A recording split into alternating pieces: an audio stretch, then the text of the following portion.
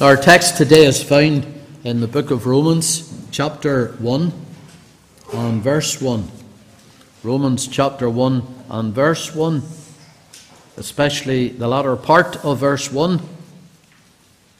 Separated unto the gospel of God. Knowing how to present your credentials in any given situation is a very important part of public speaking and even written communication. And so people like to know who is talking to them. People like to know what expertise they have and why they want to engage with them. And that is why in the writings of all of Paul, when at the start of all these wonderful epistles, he presents his credentials right at the front of the book or of the letter. And none more so than his letter to the Christians at Rome. So he says that he is a servant of Jesus Christ.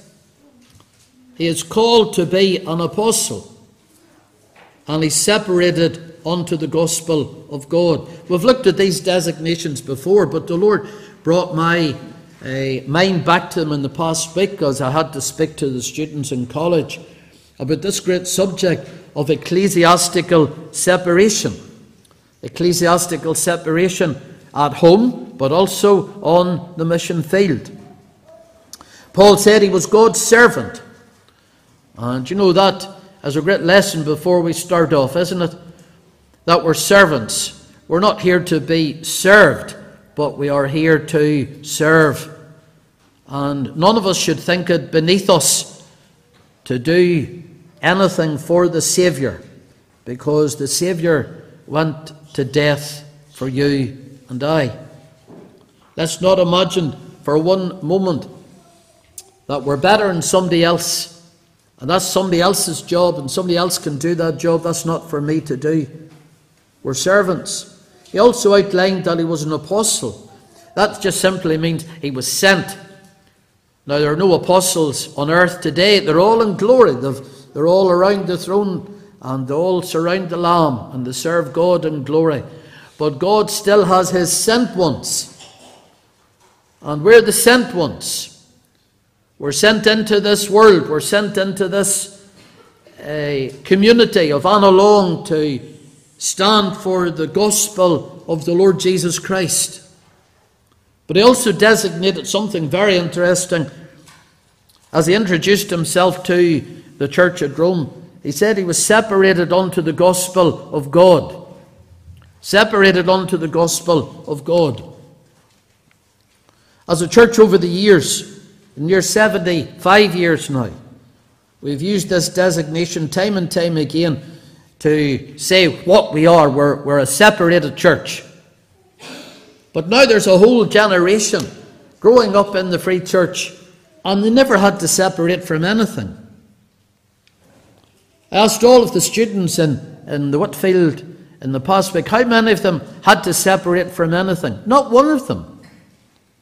And that is, of course, nothing to do with them, because some of them are third, fourth generation families in the Free Presbyterian Church.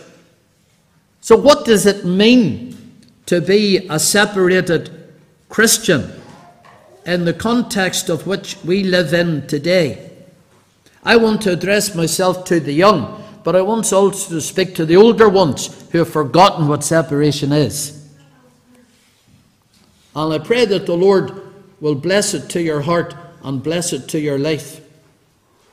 I want you to notice, firstly, in order to be separated unto the gospel, there has to be this personal application of it. It all starts in here.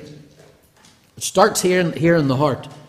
This word, which is translated separated unto, it means to mark out by fixed limits or boundaries. Boundaries, for example, that are around a field.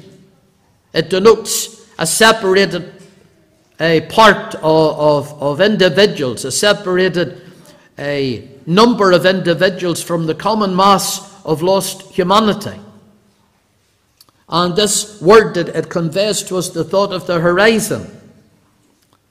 And Paul could see he was separated, and On the horizon, he was separated unto the gospel of God. All his boundaries in life were determined by Christ. And sometimes today, even with older Christians, they want to get as close to the boundary as possible. But remember, our boundary in the world is Christ. And we can't go any further than Christ would allow us to go. And so when people say to you, well, there's really no harm in it, you have to look at everything in the context of Christ and his law and his gospel. Our boundaries are set by him, not by us. Paul was separated before his conversion. Long before his conversion, in Galatians 1 and verse 15, in the womb. Here was this great decree of God's elective purposes. God separated this man unto himself away back in eternity. He put his name upon him. He put his love upon him. And in the fullness of time he called him unto himself.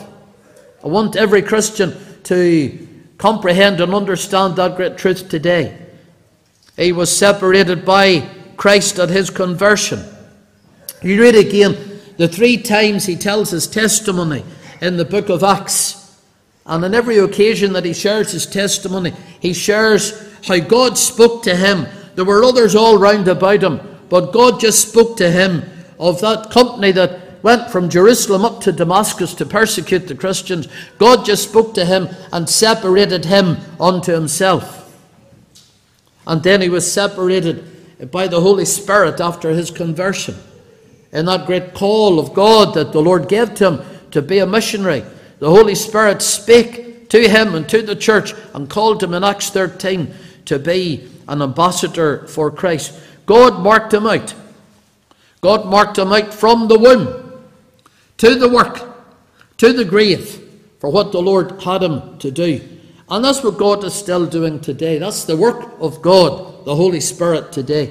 He's separating people from everything that is outside of those fixed boundaries. So he brings us within the boundaries.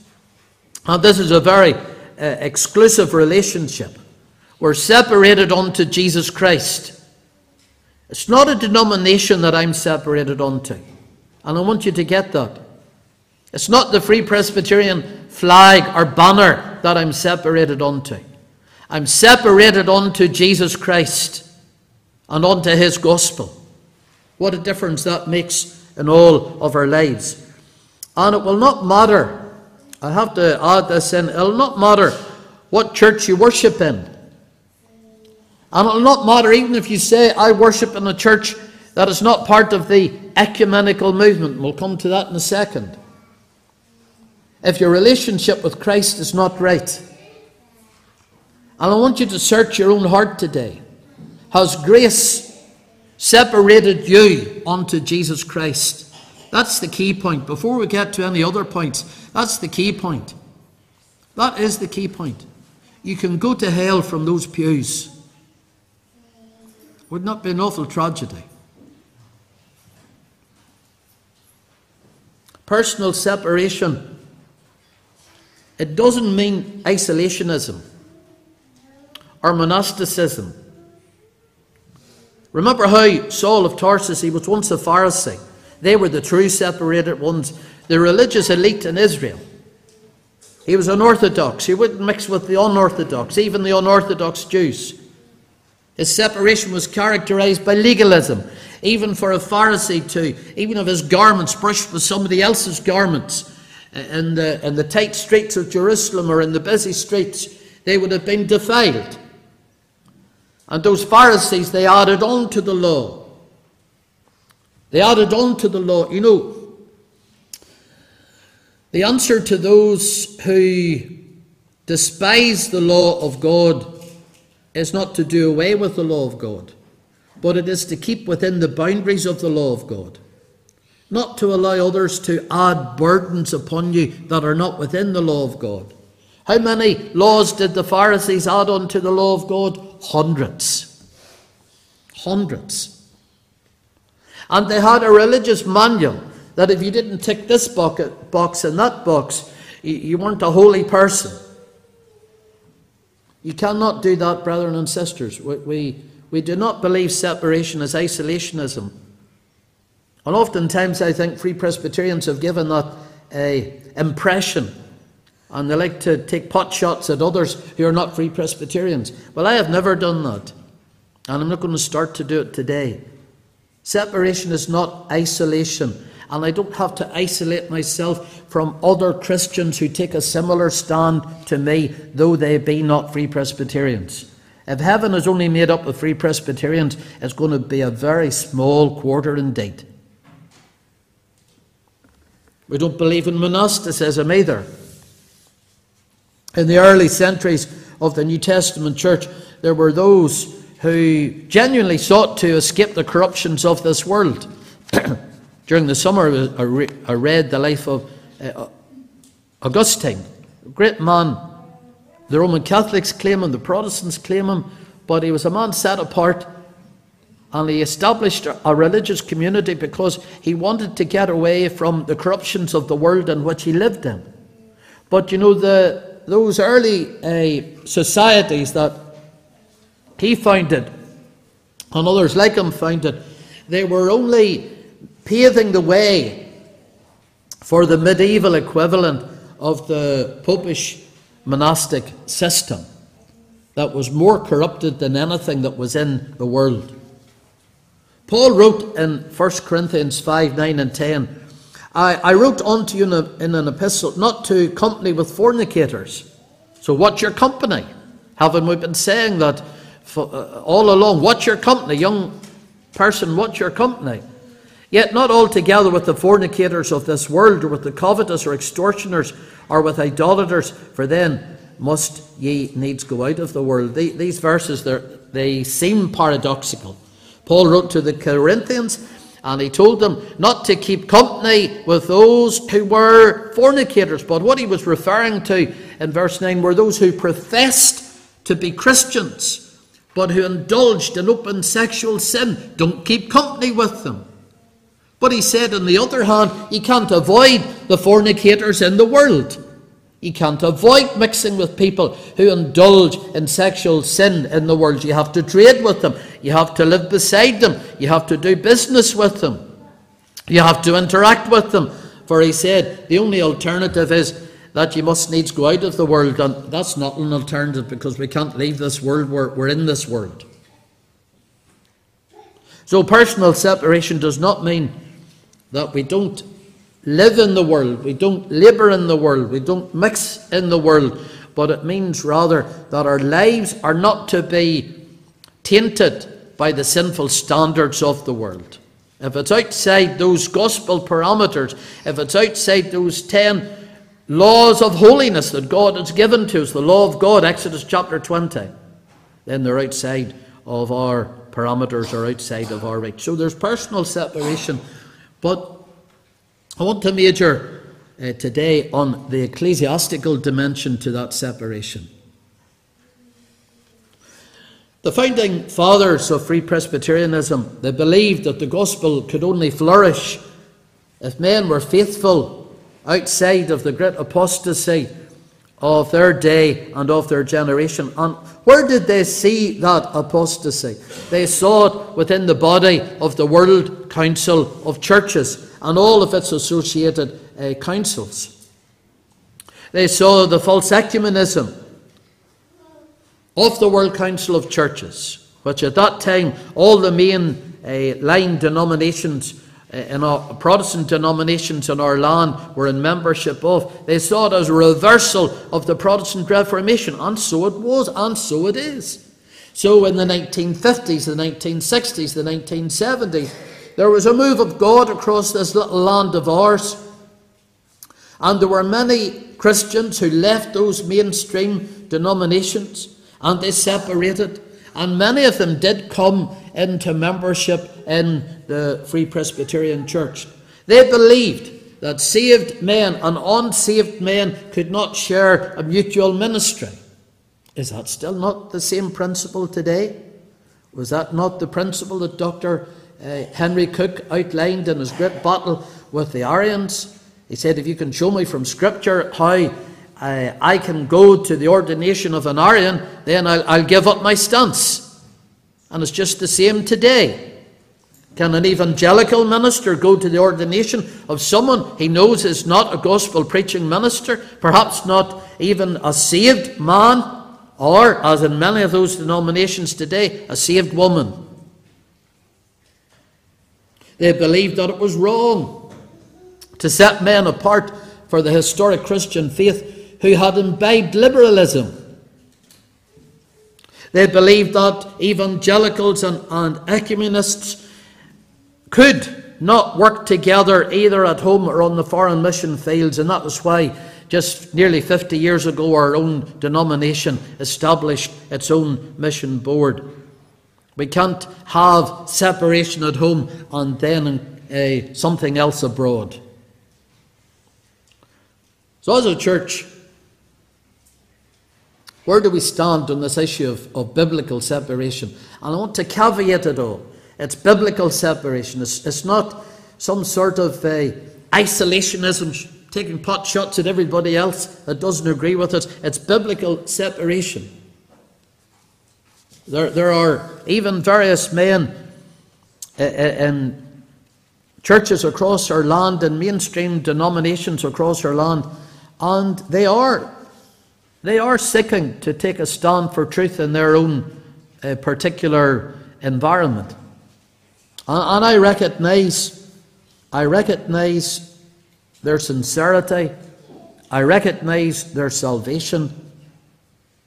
But I would encourage them to separate from theological error and compromise. That's where I am. That's the reason where I am today in our own Free Presbyterian Church. In the final chapters of the book of Romans, he's starting off with separation. What does he say in Romans 16 about separation? The same thing. He said, I beseech you, brethren, mark them which cause divisions and offences contrary to the doctrine which ye have learned, and avoid them. He didn't say mix with them. He didn't say share presbyteries with them. He didn't say share sessions with them. He said just avoid them. Don't have anything to do with them. What a caution this is. Romans chapter 1 and verse 1, Romans chapter 16, and everything that's in between. It is dominated by this great truth where he opened up, where he said he was separated unto the gospel of God. Those who introduce doctrine that's contrary to the apostolic doctrine that had already been preached, he said, just avoid them, because they're opening up doors to other offences and other divisions. Because if truth is deserted, what happens? Error will come in. People never live in a void. And where the church in the previous generations has left evangelical truth and orthodoxy, then liberalism and heterodoxy has come in and has taken over. We don't live in a void.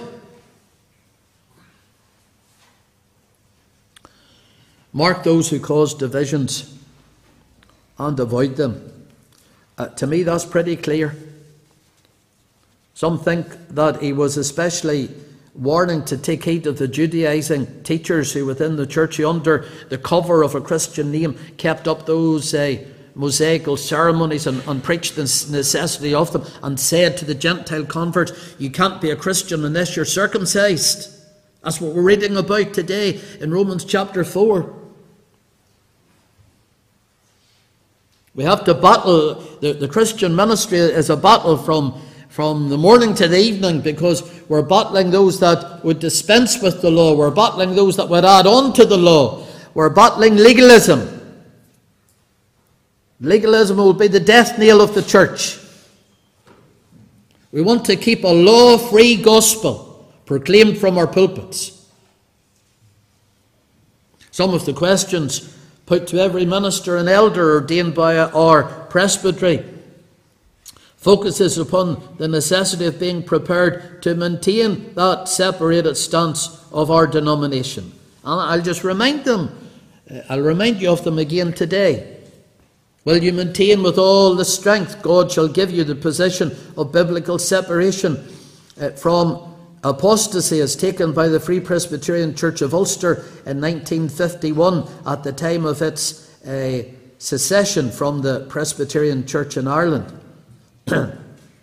As God helps you, will you expose and resist the continued apostasy from Christ manifested within Irish Presbyterianism, Methodism, Episcopalianism, and other visible church bodies, exhorting God's people to obeying the teaching and the commandment of 1 Timothy 6:3-5. Now, to answer in the affirmative, it's not just merely a matter of course, it has to be a matter of conscience.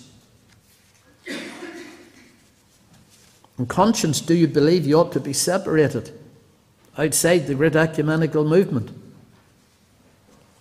This stand has led the church into all types of spiritual battles, at home and abroad, as it has sought to oppose the liberal theology of the World Council of Churches, the Romanizing tendency of the Roman Church and its infiltration of the World Council of Churches and all that goes with it.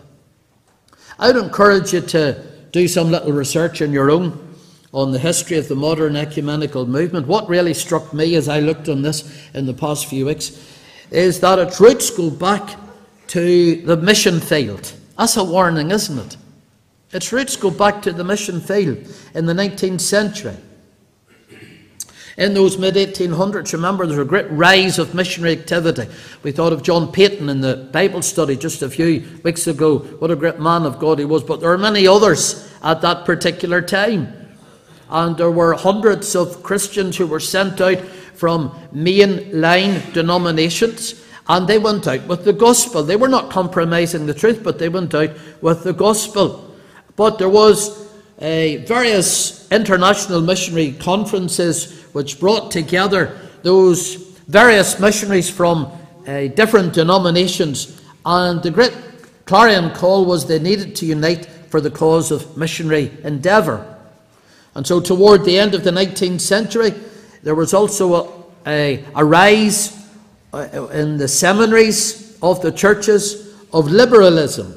And as liberalism gained and increased, well then, the leaders of the unity movements, which covered Europe and America and Australia, they were tainted also with this liberal theology.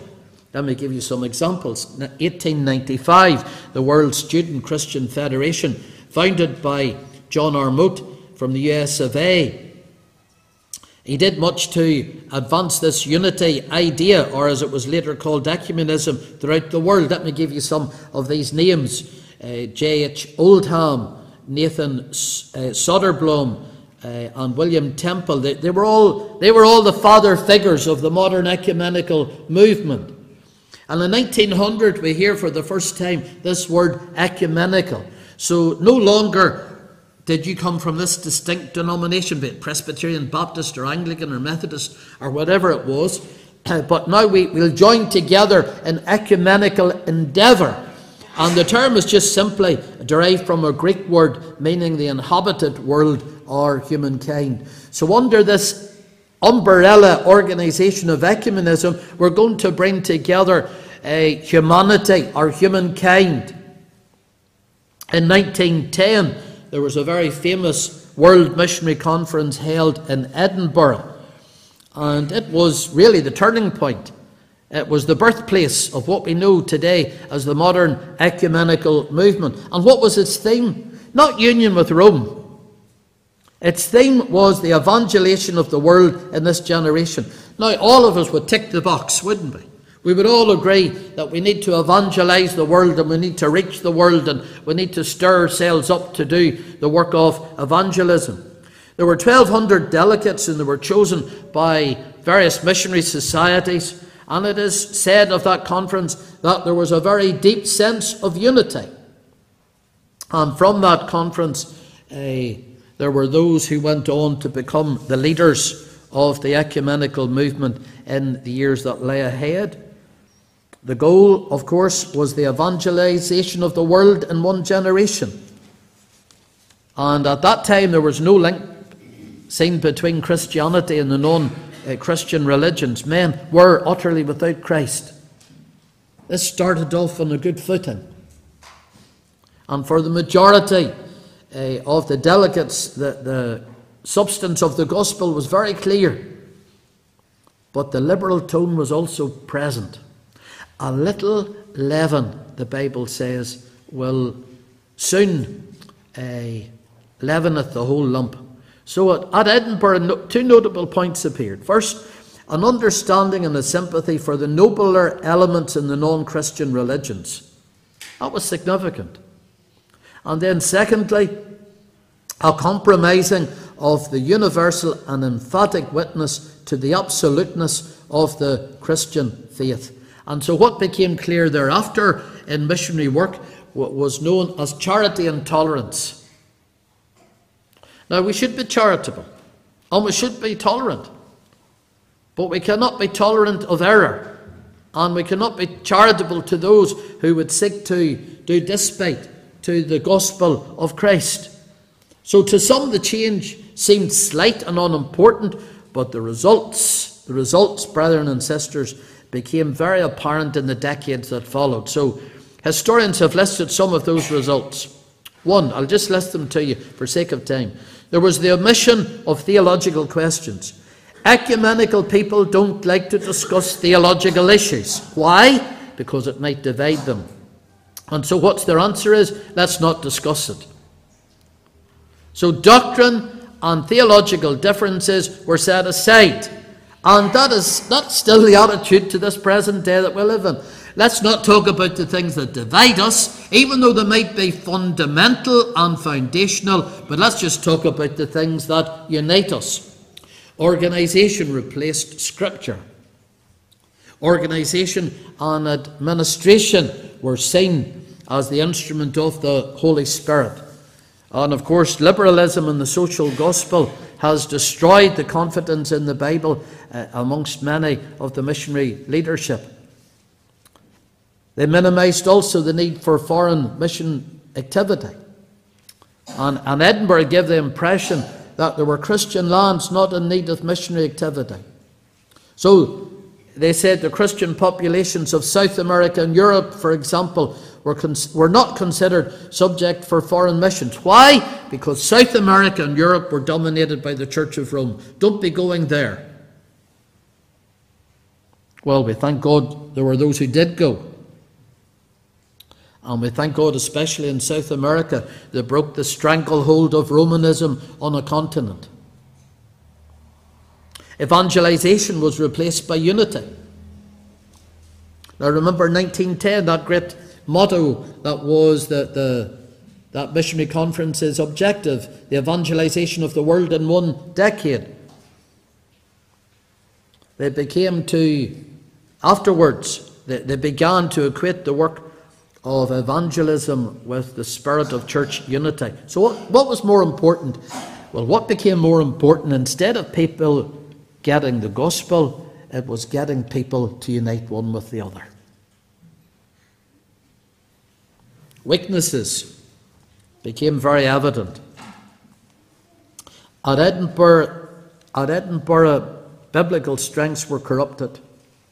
Doctrine, wherever you find doctrine is diluted, weakness will always come in afterwards, because doctrine is the frame that put it all together. Take away the skeleton form, everything else will soon collapse. So today in our own generation, what happens? Well, there are many ecumenical meetings all across this land. They happen locally, they happen at the national level, they happen at provincial level. And do you think they're coming together to discuss doctrine? No, not a bit. They're coming together to discuss how they can unite, how they can work together. And doctrine is set aside. It's very evident. The Presbyterian Church in Ireland is no longer, thankfully, a member of the World Council of Churches. I remember as a young Christian that great battle. The various members of the World Council of Churches were contributing from their funds to organisations that we here would have deemed to be terrorist organisations.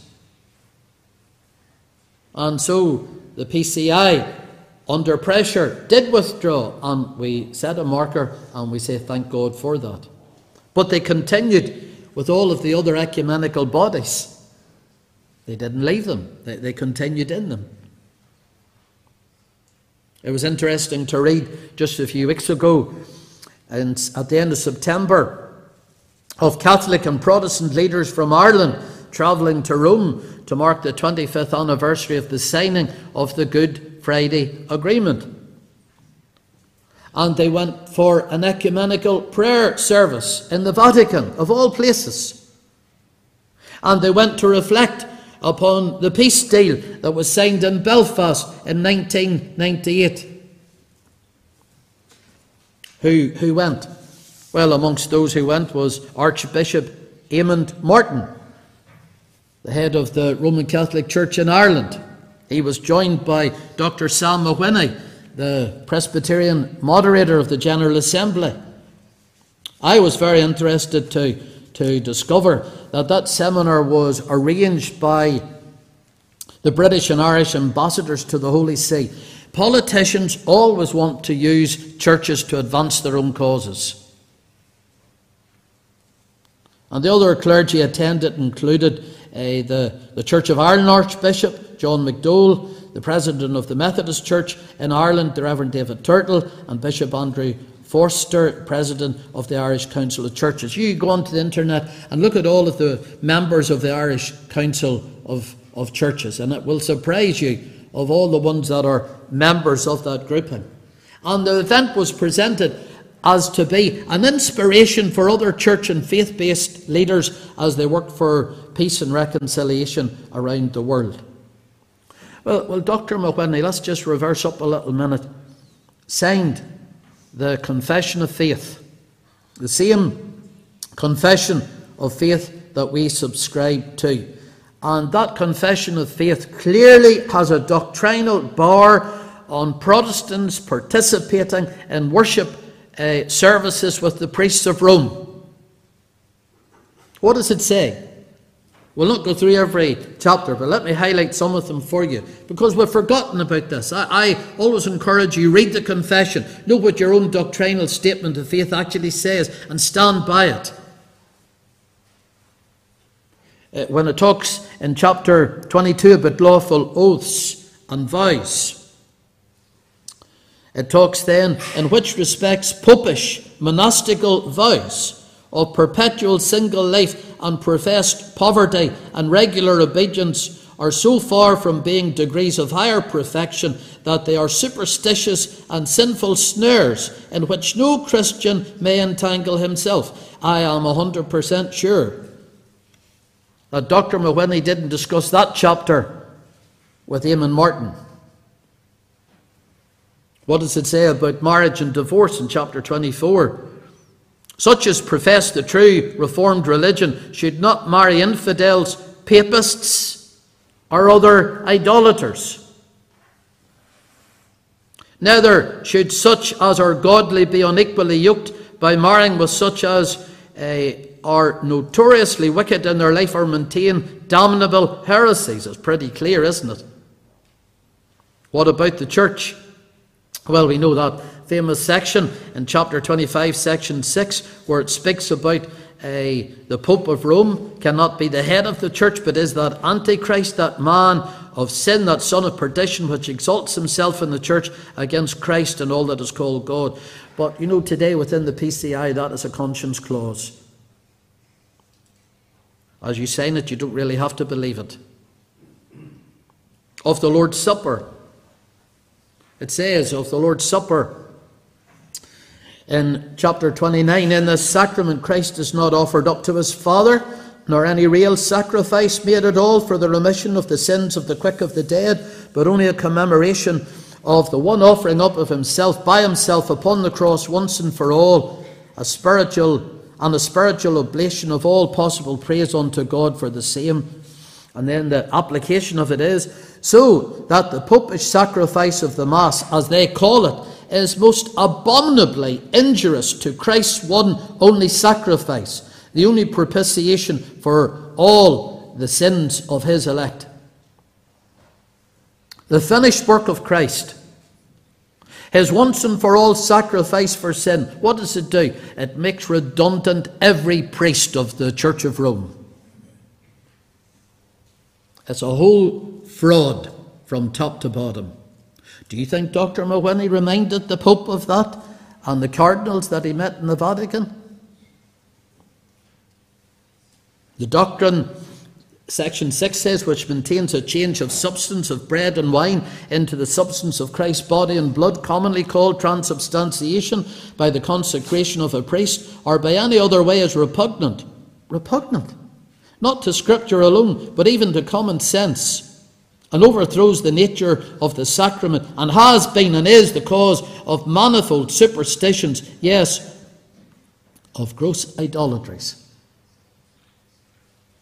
We have evangelicals within the PCI, and they signed that, and I wouldn't doubt that they don't believe it, but they're happy to fellowship and worship in joint services with those who deny it. Now, where is the separation? There is none, because they've abandoned it long ago. Dr. Mawhinney was accompanied by the Archbishop John Madole of the Church of Ireland, and a few summers ago I read Ian Murray's excellent book on the life story of Bishop J.C. Ryle. If you haven't read it, I would encourage you to buy it and read it. It will bless your soul. And what did Ryle say in his day? He fought that battle within Anglicanism in the 1800s against liberalism, against high Catholics. And what did he say about it? He said, let us have no peace with Rome until Rome abjures her errors and is at peace with Christ. Until Rome does that, the vaunted reunion of the Western churches, which some talk of and press upon our notice, is an insult to Christianity. So the great Bishop Ryle, his summary of this whole ecumenical movement, the whole embodiment of it in the World Council of Churches, and all that is it expressed today, how did he summarise it? It's an insult to Christianity. I know all that I'm saying today is not popular. It's not popular with some Free Presbyterians, and they would prefer some other type of how to address it. It's certainly not popular outside the Free Presbyterian Church. As a young minister, I learned I don't have to be popular. I never set out to be unpopular. In Carrickfergus, we just had a little church in the centre of the town. It was surrounded by massive big churches that have been there for hundreds of years. Here we were meeting just with a few dozen, and we're surrounded by hundreds and hundreds of cars every Sunday going to all of these churches. I realised to be a Free Presbyterian minister is a lonely pathway and a lonely road. But in conscience, I could not be in a church where the moderator of the presbytery would go to the Vatican for a prayer seminar, where he would engage with the priests and the archbishops of Rome at will, and where nobody says anything. You know, that's the thing that really I don't understand. How the saved evangelicals within the PCI are silent. They say nothing. A few years ago, when the Pope came to Dublin, who met him on the tarmac? The Presbyterian of the moderator of the General Assembly. On other occasions, if the moderator was an out-and-out evangelical, what did he do? Well, he just sent the clerk of the General Assembly. That would be like me saying here in Annalone, I'm not going to that ecumenical meeting, but I'll send the clerk of session in my stead. It's just the same difference at local level. I do not believe this is what Paul meant when he said he was separated unto the gospel of God. I am not saying we have always got this separation issue right. I know we haven't. Sometimes it's been dealt with in a bad way. But I believe the principle of it is absolutely right. We set our marker here again in Annalone, with all of our wrinkles, with all of our spots. just like Paul of old. We're servants. We've been sent. And we're separated unto the gospel